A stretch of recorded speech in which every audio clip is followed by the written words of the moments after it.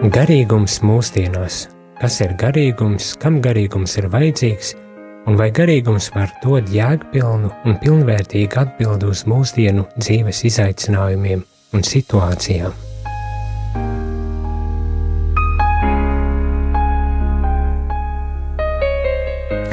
Labdien, Radio Marija klausītāji! Ir 4, un studijā ir raidījums ar nosaukumu Garīgums mūsdienām. Mani sauc Jānis, esmu priesteris un jezuīts, un šajā raidījumā vēlos runāt par garīgumu, kas ir garīgums, kā izprast garīgumu un kā vispār dzīvot ar šo terminu garīgums, ko ar viņu darīt un kā mēģināt saprast garīgumu kā tādu. Jāsaka uzreiz, ka tā pirmā doma, kāpēc vispār ir jārunā par garīgumu, izriet arī no savas personīgās pieredzes. Bieži vien sastopoties ar cilvēkiem, rodas tādas situācijas, kad cilvēks mēģina rast sev kaut kādu veidu un izpratni par to, kā dzīvot pilnvērtīgu un jēgpilnu dzīvi. Bet bieži vien ir ar tādas situācijas, kad visos šajos meklējumos cilvēks ir tā kā apmaldījies un neredz īsti iespēju un veidu, pat jāsaka, kā tad varētu dzīvot garīgi mūsdienu pasaulē. Izveidojas priekšstats, kad ir tāds nošķīrums starp garīgu cilvēku un ikdienišķu dzīves veidu, kurā nu mēģinam tagad tikt galā, un kad šie divi principi, ikdienišķais un parastā, normālā, laicīgā dzīve it kā nav savienojama ar garīgo dzīvi, bet tā nebūtu, tam nav jābūt. Tas tāds neliels ievads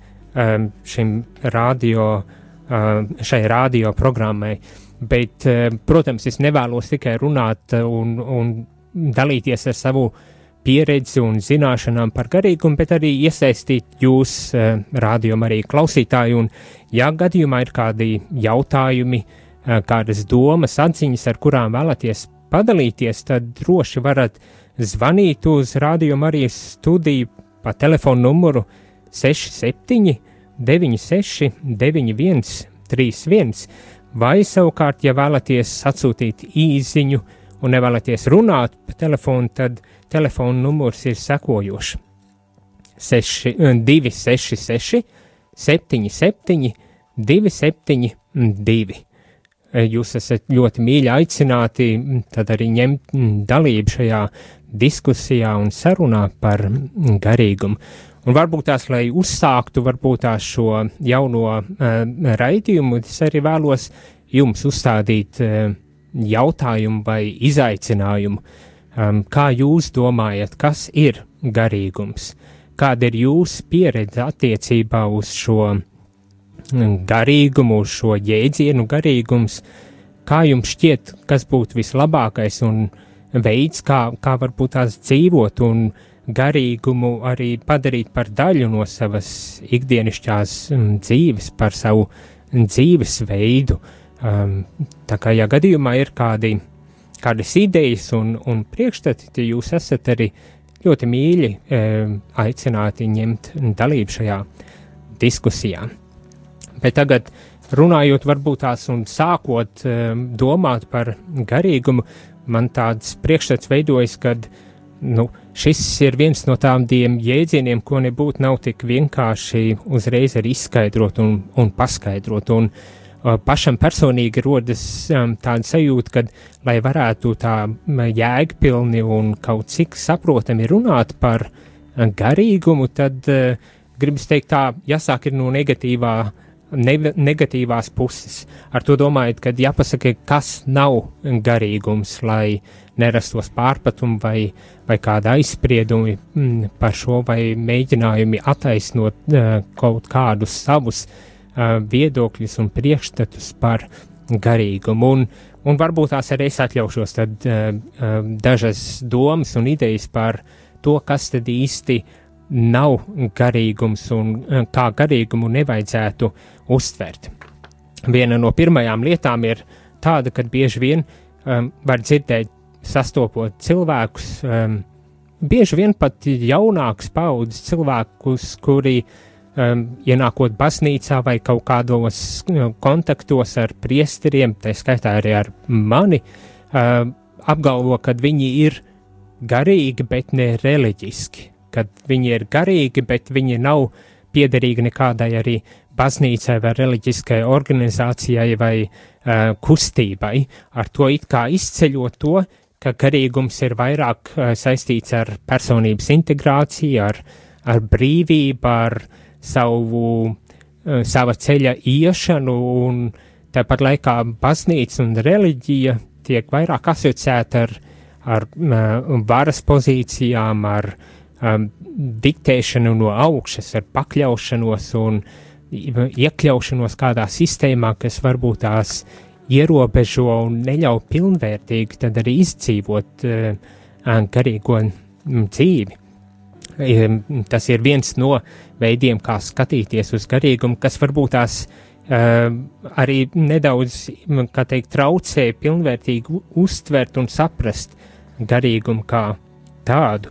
Kāds cits veids, kas atkal, jāsaka, ir varbūt tās pārprasts garīgums, netik daudz garīgums ir, kad mēs bieži vien dogmatizējam savu kaut kādu ļoti specifisku garīgo praksi, kuri ir nodalīta no reālās dzīves, kur mēs it kā izdelam sev vietu un telpu, kur mēs varam dzīvot šo garīgo dzīvi, un savā ziņā tāds kā bēgšanas mehānisms no ikdienas realitātes un ikdienas izaicinājumiem savā personīgajā dzīvē, kur, nespējot īsti saprast, kas notiek, es izvēlos lūgties, iet svētceļojumos, darīt vēl dažādākās lietas, lai tikai man nevajadzētu risināt reālo situāciju, kur var būt, kā jau saku,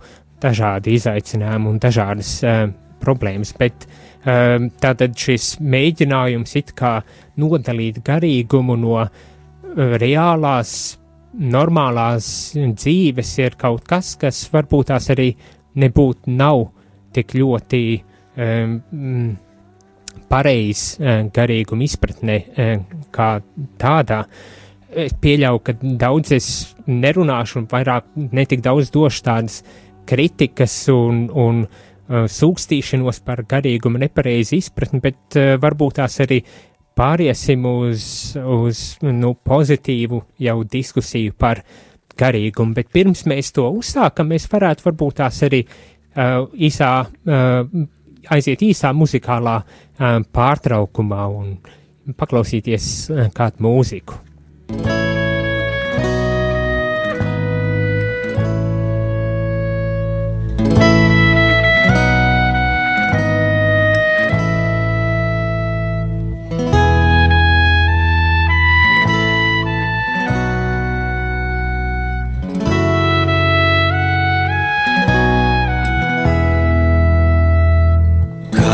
Sēkli zemi irdī, laukstam izslāpušu dzirdī.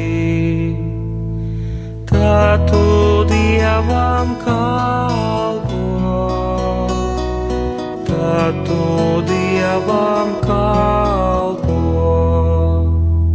Kad tu atsien zāru laustu, veco ceļa zīmi spraustu,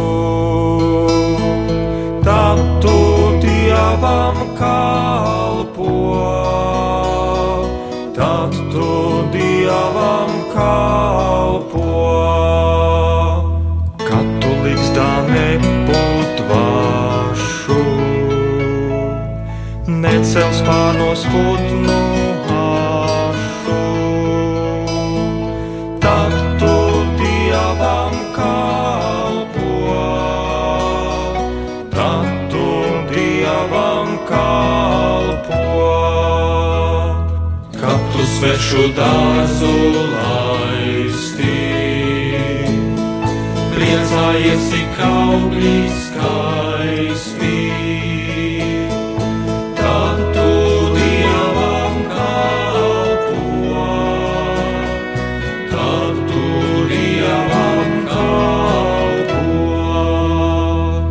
kad tu vienmēr gatavs doties, un tas, kur viens var atstāroties, tad tu Dievam kalpo, tad tu Dievam kalpo, tad tu Dievam kalpo, tad tu Dievam kalpo, tad tu Dievam kalpo, tad tu Dievam kalpo, tad tu Dievam kalpo, tad tu Dievam kalpo.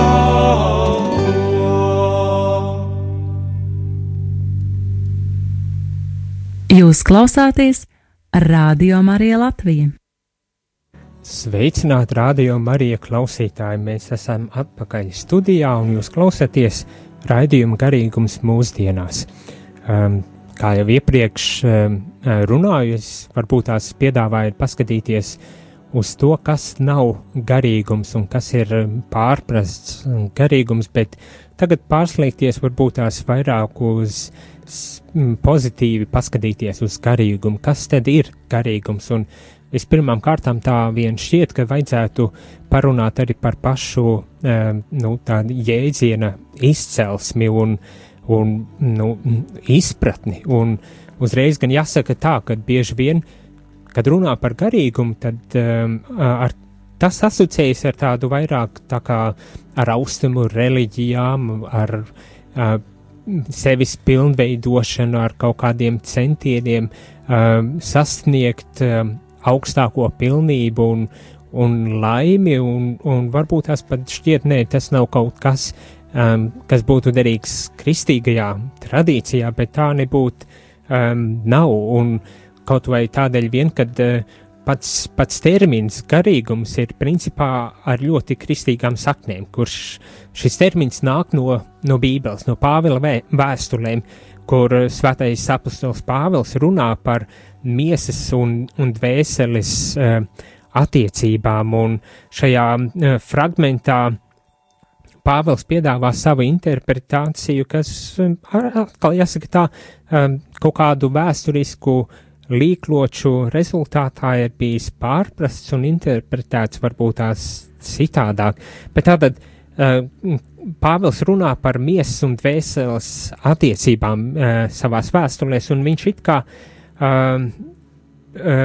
tā vietā, lai domātu, ka šajā diskusijā par dvēseles miesas attiecībām, ka tur būtu pretstats starp fizisko un materiālo pret garu, tad Pāvils šajā fragmentā izceļ drīzāk miesas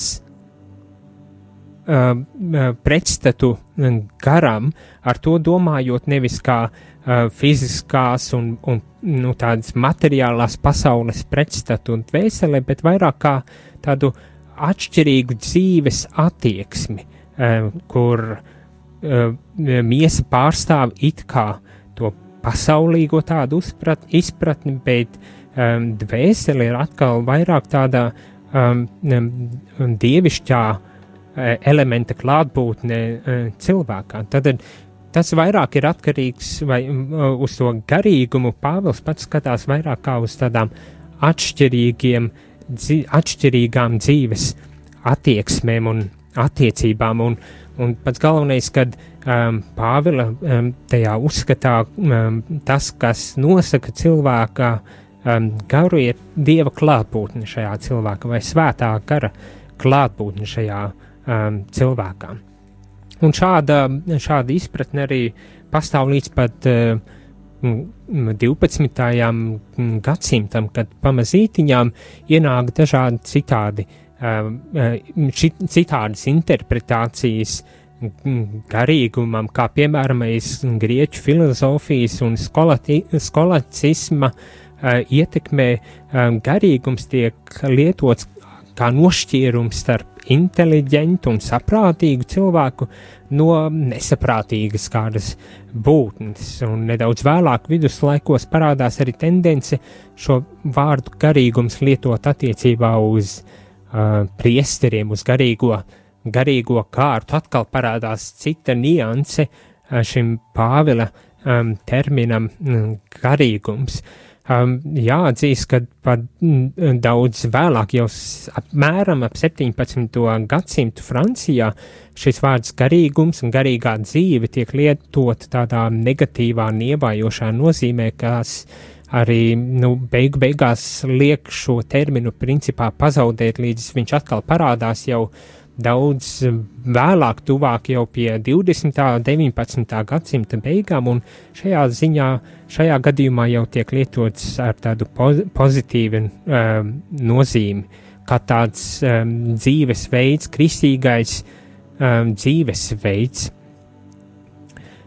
Un kas vēl interesanti, kad paša vārda garīgums, tāda iesakņošanās kristīgajā tradīcijā, jāsaka tā pilnība sasniedz ar Vatikāna otrā koncilā dokumentiem, kur uz garīgumu jau skatās daudz plašāk un ietverošāk, pilnvērtīgāk, un tātad šis vārds garīgums tiek arī uzstādīts kā tāds pamatveids, kā runāt par kristiešu, par cilvēka garīgo pieredzi savā dzīvē un arī attiecībās ar līdzcilvēkiem. Bet tātad ar Vatikānu otro koncilu notiek tāda pārmaiņa. Notiek pārmaiņa dažādākos veidos, un viens no tiem ir, kā tad skatīties uz garīgumu, un varbūt tās arī piedāvāšu tādas dažus elementus, kas varbūt tās gribas teikt tā, pārdefinē garīgumu, un kas man šķiet arī ir ļoti atbilstoši mūsdienu izpratnei un pieņēmumam, kas tad ir garīgums, bet par nožēlu jāsaka, ka bieži vien tā vien šķiet, kad šis Vatikāna interpretācija par garīgumu nevienmēr ir tik pareizi vai nevienmēr ir pieņemts un īstenot mūsdienu garīgajā dzīvē. Un tātad ar vārdu garīgumu principā mēģina nojaukt tādu dalījumu starp garīgo, starp dievišķo vai pārdabisko dzīvi, teoloģiju un dievu, starp garīgo dzīvi kā dzīves veidu un arī starp parasto cilvēka dzīvi. Tātad šis dalījums garīgumā vairs nav adekvāts un pat pieņemams, kad ir garīgā dzīve, kur ir nodalīta no laicīgās vai normālās, regulārās dzīves un arī no it kā pārdabiskās, no tās teoloģiskās diskusijas par garīgumu. Tāpatās arī ar šo vārdu garīgums tiek nojaukt arī šis dalījums starp iekšējo, manu kaut kādu dvēseles dimensiju un starp ārējo, to pieredzes dimensiju, kuru es dzīvojot, piedzīvoju, kad nav vairs šis nodalījums un nošķīrums tik ārkārtīgi strikts, kā varbūt tās to bieži vien agrāk pat uztvēra. Un līdz ar šī termina, ar garīgumu, tiek arī izcelts un savā ziņā atgūts tas balans starp dzīvi kopienā un individuālo garīgo ceļu, uz ko ik viens no mums ir arī aicināts. Un visbeidzot, pēc Vatikāna otrā koncila garīgums ir kā līdzeklis veids, kas ļauj arī palūkoties uz citām konfesijām un pat uz citiem reliģiskām kustībām, no tāda ekumenisku un starp reliģiju dialogu un ļauj izveidot patiesībā šādu dialogu, kas atkal, gribas tā teikt, uzsver uzsver to pozitīvo, ko mēs garīgumā principā varam saskatīt un kam garīgumam ir arī jābūt priekš mums. Un savā ziņā, kā jau es sākumā runāju par negatīvām izpratnēm, kā ļoti šauru, ierobežojošu un tādu neatbilstošu un pat neveselīgu garīgumu, nodalot reliģiju un garīgumu vai izceļot kaut kādas garīgās prakses un vienlaikus padarot par nevēlamām vai ļaunām citas garīgās prakses un it kā norobežojoties un ieraujoties sevi, tad baznīca, katoliskā baznīca saka, nē, tam nav jābūt kā pamatam, kas vada mūsu dzīvesveidu, bet pamatā ir jābūt kaut kam daudz vērtīgākam un skaistākam, ja tā varētu pat teikt. Tātad, tā lai savilkt kopā, par ko tad es esmu šobrīd runājis, ir tāds savu veida īsa garīguma vēsture, uzsverot to, kad garīgums, pats jēdziens, principā viņam ir ļoti kristīgas saknes tādā ziņā, kad jēdziens nāk no Svētā Pāvila vēstulēm, kur viņš runā par dvēseles, gara un miesas attiecībām, nepasakot, ka tās būtu kaut kā savstarpēji izslēdzošas realitātes, bet ka tām ir jābūt kopumā, un kad vairāk tiek runāts par tādu dzīves uztveru un atšķirīgu piegājienu dzīvē, kur kā garīgam cilvēkam būtu jāvalda svētajam garam Dievam, principā cilvēka dzīvē, un tas savukārt nodala tad it kā nodala, ja vispār tādu jēdzienu var lietot, no pārējās pasaules vai pārējiem cilvēkiem, kuri izvēlas citus dzīves principus un citu dzīves izpratni, ejot savu aicinājumu. Un atkal tā vēsture bijusi diezgan raiba un kur var redzēt, ka garīgums ir kaut kādos vēsturiskos etapos interpretēts ļoti šauri, kāds bija piemēram ar garīgums attiecināts uz garīgo kārtu, uz priesteriem vai klosteri ļaudīm, kā izslēdzot tad arī visu pārējo sabiedrību, visu pārējos cilvēkus no iespējas principā dzīvot pilnvērtīgu un garīgu dzīvi. Baznīca uzsver, nē, garīgums ir kaut kas pieder visiem, uz ko visi ir aicināti un kam ir tāda jēgpilna un nozīmīga loma ikviena cilvēka dzīvē, un jo īpaši, protams, arī kristieša dzīvē un katoļa dzīvē. Pasakot, kad principā mums ir jāļauj, lai Dieva gars, lai Dievs ir tas, kurš nosaka mūsu principus. Un, protams, atkal par to, kā tad, lai nosaka šos principus un kā tad Dievam ir jādarbojas mūsu dzīvē, par to daudz un dikti var diskutēt, un arī vēlākos raidījumos ar būs konkrēti piemēri un konkrēti principi, kas var palīdzēt tad arī risināt šo jautājumu.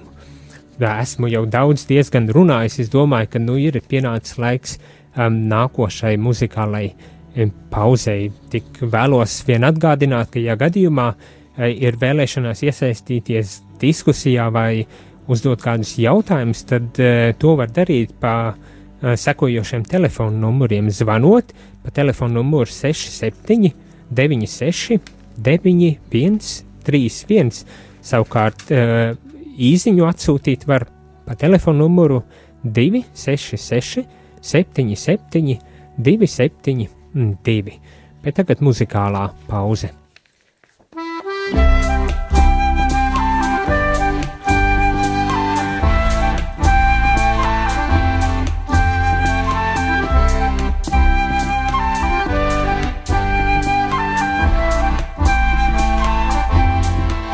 Bet manam tētim ir dārs.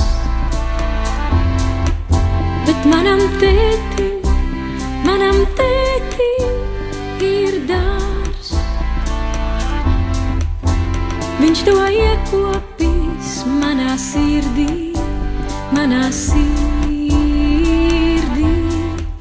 Bet manam tētim ir dārs. Viņš tur puķes sastādījis, viņš tur kokus, viņš tur putnus saicinājis, lai tie dzied. Bet manam tētim ir dārs. Bet manam tētim ir dārs.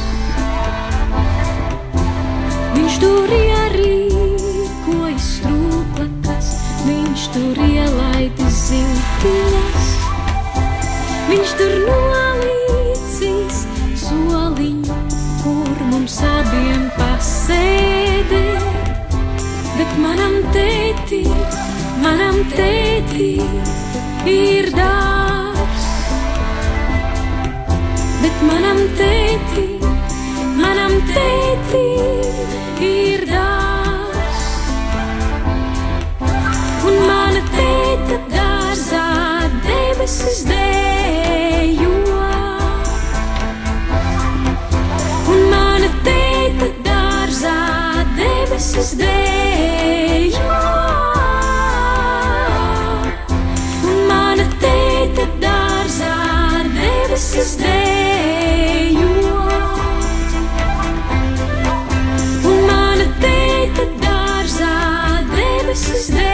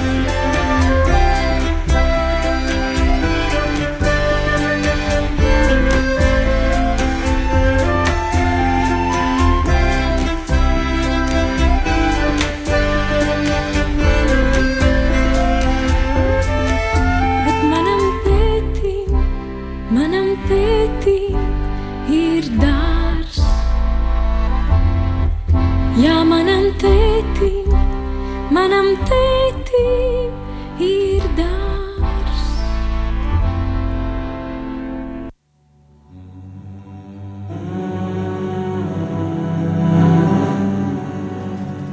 Sveicināti, radījuma arī klausītāji atpakaļ studijā, un jūs klausaties raidījumu Garīgums mūsdienām.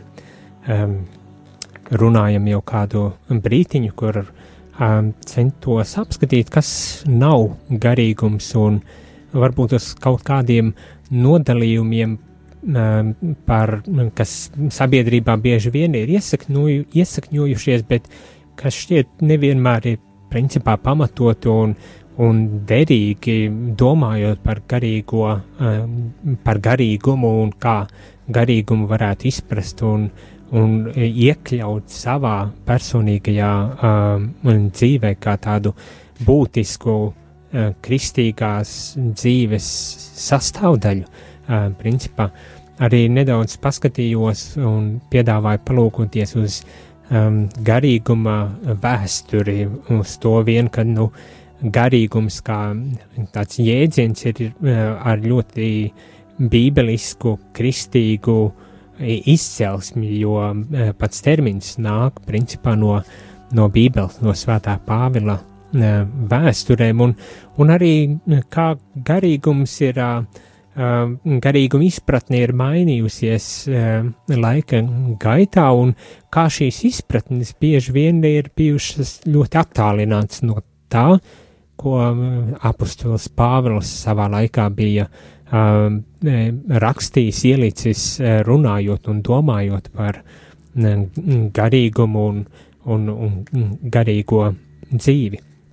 Bet tagad es vēlētos varbūt tās vēl piedāvāt atsevišķus punktus vai tēmas, ko ir vērts iespējams pārdomāt un ņemt vērā, ja mēs gribam kaut kādā veidā saprast garīgumu, to interpretēt un, jāsaka tā, mēģināt apsmadziņot šo tēmu, un pats galvenais, protams, arī tad centīšos norādīt, kā definēt garīgumu, un iespējams, ka ar to pat ir jāsāk, un jāsaka tā, ir dažādas definīcijas izvērstākas un mazāk izvērstas, bet viena tāda varbūt tās īsa, ko vēlos arī piedāvāt, ir, ka garīgums tā ir ticības pieredze. Garīgums kā ticības pieredze.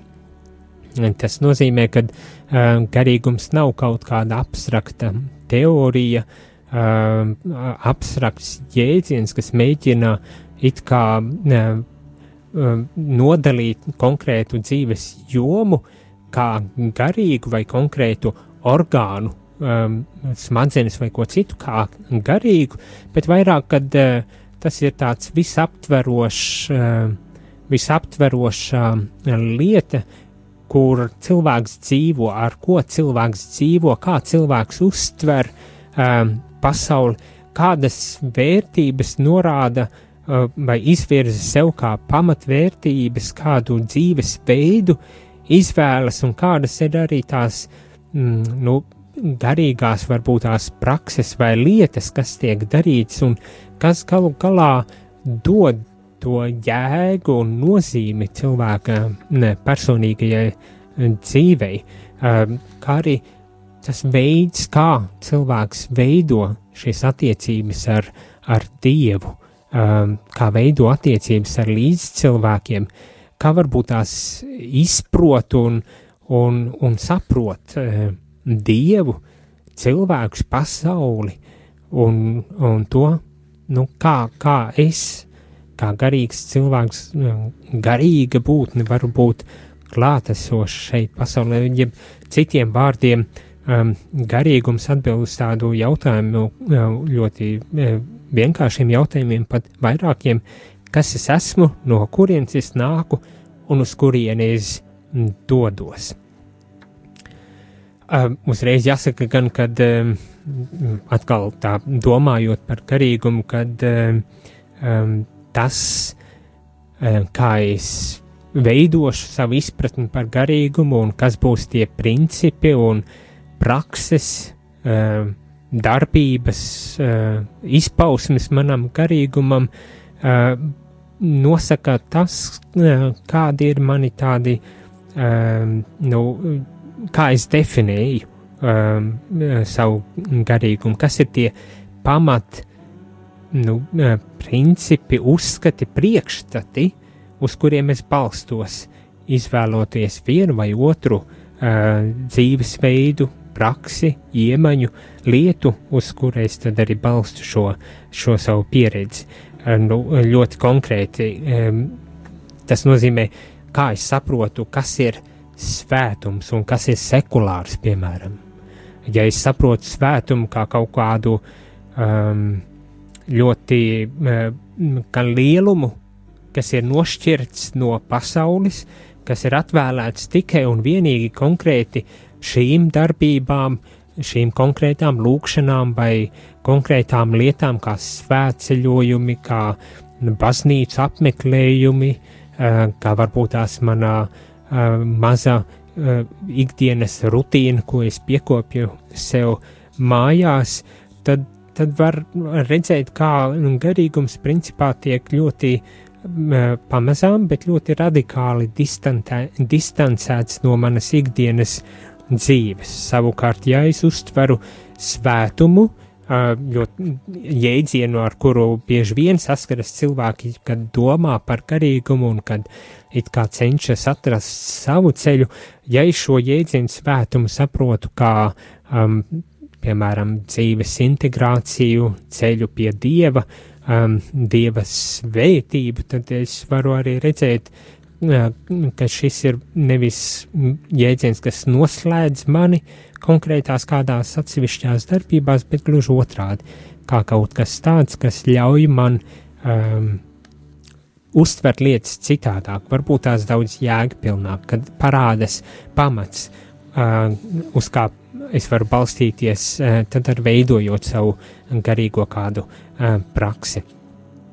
Otra lieta, kas varbūt tās arī jāņem vērā, ir, kad garīgums ir vēstures un kultūras rezultāts, ja tā var teikt, principā. Ar to gan nepasakot, ka tagad konkrētam garīgumam ir jēga tikai atbilstošajā vēsturiskajā un ģeogrāfiskajā kontekstā, bet ja mēs vēlamies saprast garīgumu, tad ir arī jāsaprot šī kultūras un vēstures apstākļi. Piemēram, ja runā par radikālu nabadzību, kā to franciskāņi un svētais Francisks savu laiku izdzīvoja, tad ir skaidrs, ka tā nebija vien tikai tāda bībeles atziņa, kas iedvesmoja un uzrunāja svēto Francisku un šī garīguma sekotājs, bet tie bija ar konkrētie reālie sociālie apstākļi un situācija, kurā atradās sabiedrība un baznīca. Droši vien, kad ir zināms, kad Francisks nabadzību piekopja, jo redzēt, cik baznīca ir kļūsi bagāta un līdz ar to nespējīga principā pavadīt cilvēkus viņu ceļā, jo lielākā daļa cilvēku bija daudz lielākā nabadzībā nekā baznīca pati. Un tātad šis konteksts, šie vide, vēsturiskie apstākļi bija tie, kas tad lika un ļāva svētam Franciskam nospraust šo bībelisko nabadzības principu kā pamatos, kā tad arī tika uzcelta visa garīgā prakse un viss šis garīgums, ja tā varētu teikt. Un tādas atsevišķas vēl lietas, kas varbūt tās var būt noderīgas, lai pārdomātu par garīgumu un mēģinātu saprast garīgumu, ir tad 4 iedalījumi garīgumam. Un tātad nosaukšu varbūt tās šos iedalījumus, kas varbūt tās var dot arī izpratni par to, kā tad skatīties uz garīgumu un kā varbūt tās meklēt savu ceļu, garīgo ceļu.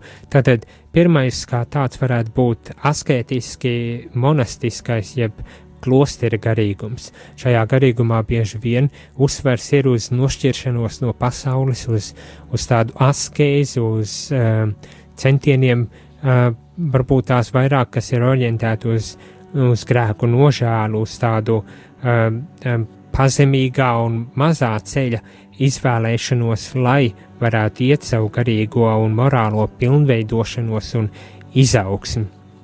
Un parasti tad arī šis garīgums asociējas ar klosteriem un tādu nošķiršanos no pasaules.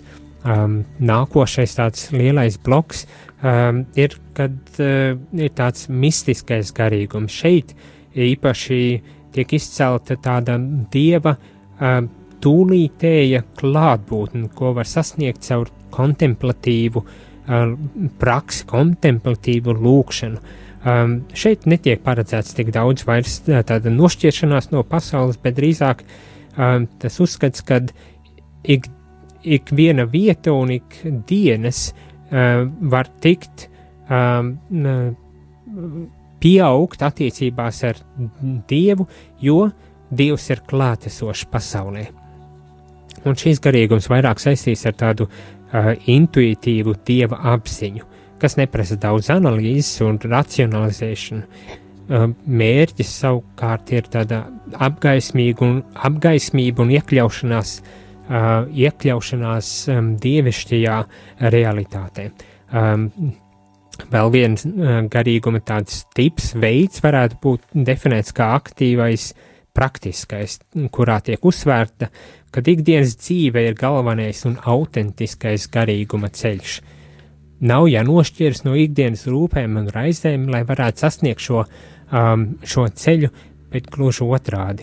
Šajā garīgumā viss tiek balstīts uz Jēzus vārdiem, kad Dieva valstība ir starp mums, viņi jau ir klātesoši. Un tātad ikdienā es varu iet savu ceļu atbilstoši tam, kādā vietā, stāvoklī, ko es izvēlos par savu garīguma balstiem, un tad arī šajā ikdienas rutīnā un gaitā mēģināt izdzīvot un piešķirt savai dzīvei jēgu un nozīmi, un beidzamais tāds iedalījums vai tips varētu būt pravietiski kritiskais.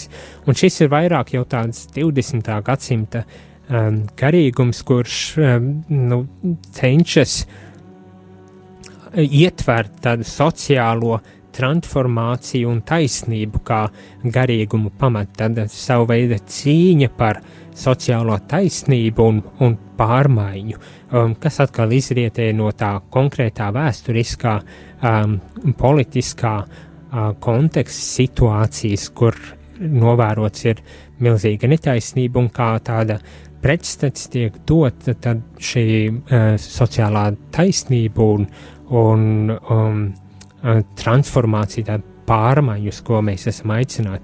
Vēl ir arī daudz citu iedalījumu, kā var skatīties uz garīgumu, kā viens tāds ļoti tradicionāls, varētu teikt, ir tieši tā, no tradīcijas izrietoši, kad, protams, kristīgais garīgums tā centrā ir Jēzus dzīve un vēsts, bet tas, kā mēs to izprotam, kas ir tas, kas mūs īpaši uzrunāja un kādā veidā mēs to cenšamies interpretēt un iekļaut savā ikdienas dzīvē, noteiks to, kā mēs veidojam savu garīgumu. Protams, ir viens kristīgais garīgums, jo Jēzus ir tā centrā, bet kā mēs izdzīvojam, tas jau ir ļoti individuāli un personīgi, ar to, ka nekādā veidā nenošķiroties no kristīgās tradīcijas. Vēl ir daudz jautājumu, par kuriem būtu vērts runāt un pārdomāt, bet laiks lido vēja spārniem un raidījums jau iet uz beigām, tādēļ teikšu uz tikšanos nākošajā piekdienā, kad mēs turpināsim runāt par garīgumu un mēģināsim saprast, kas ir garīgums un kam tas ir vajadzīgs. Paldies, rādījuma arī klausītāji, un uz tikšanos nākošu nedēļu. Garīgums mūsdienās. Kas ir garīgums, kam garīgums ir vajadzīgs, un vai garīgums var dot jēgpilnu un pilnvērtīgu atbildi uz mūsdienu dzīves izaicinājumiem un situācijām?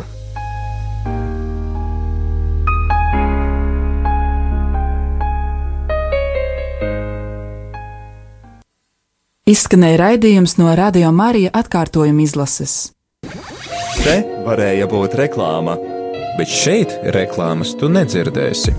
Radio Marija ir nekomerciāla radiostacija, un tās pastāvēšana iespējama tikai pateicoties tavam ziedojumam. Visas radio saimes vārdā pateicamies par tavu atbalstu. Esam pārliecināti, ka kopīgiem spēkiem mēs varēsim ne tikai pastāvēt, bet augt un attīstīties. Palīdzēsim Dieva vārdam aizsniegt katru cilvēku ar Radio Marija Latvija.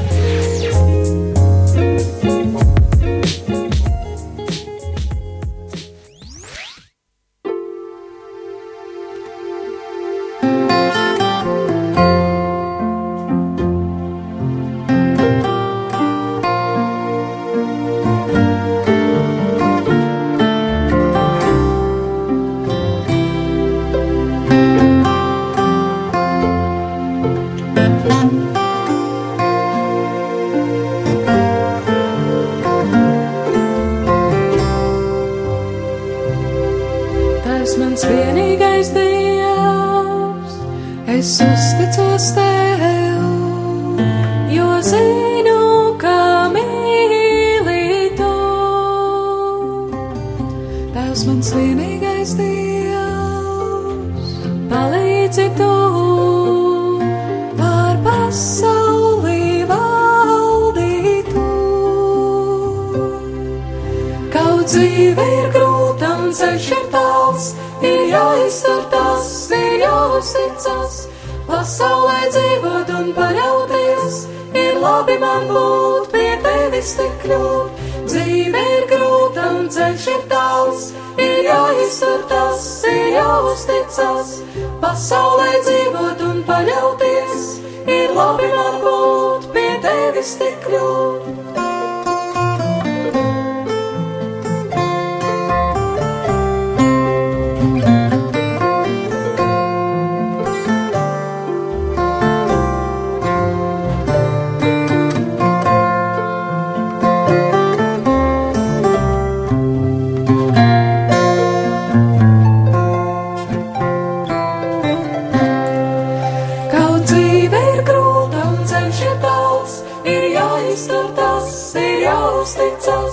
Pasaulē dzīvot un paļauties, ir labi man būt, pie tevis tik kļūt. Dzīve ir grūta un ceļš ir tāls, ir jāiztur tas, ir jāuzticas. Pasaulē dzīvot un paļauties, ir labi man būt, pie tevis tik kļūt.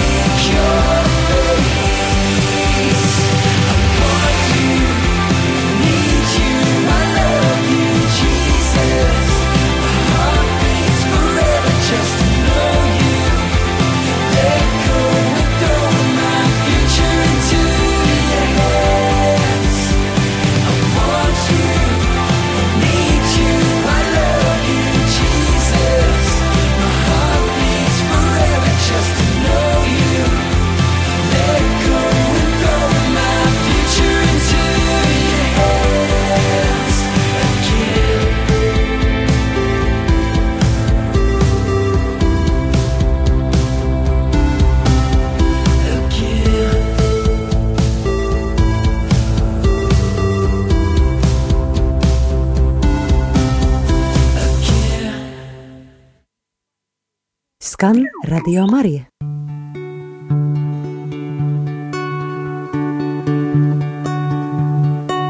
Tava priekšā stāvu,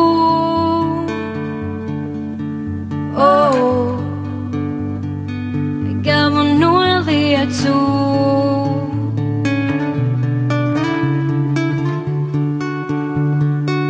Redzi manu sirdī, nekas nav apslāpts tev.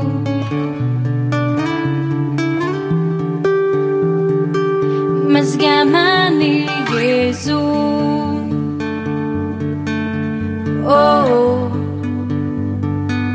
piepildīji ar uguni. Negribu nekad vairs būt remdens, mans tēvs.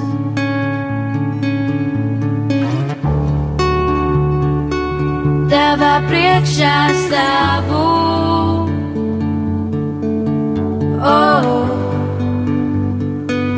galvu noliecu.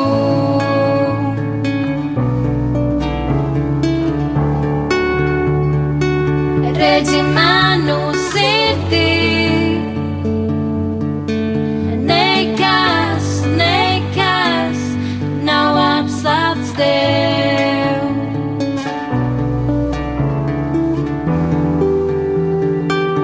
Mazgā mani, Jēzu,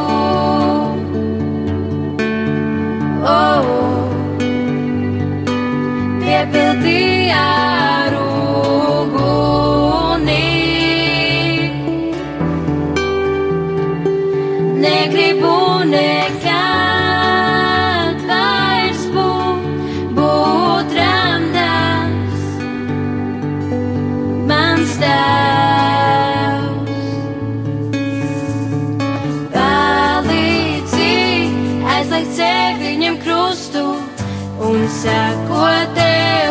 Palīdzi aizliegt sev viņam krustu un sekot tev. Aizliegt sev viņam krustu un sekot tev. Palīdzi aizliegt sev viņam krustu un sekot tev.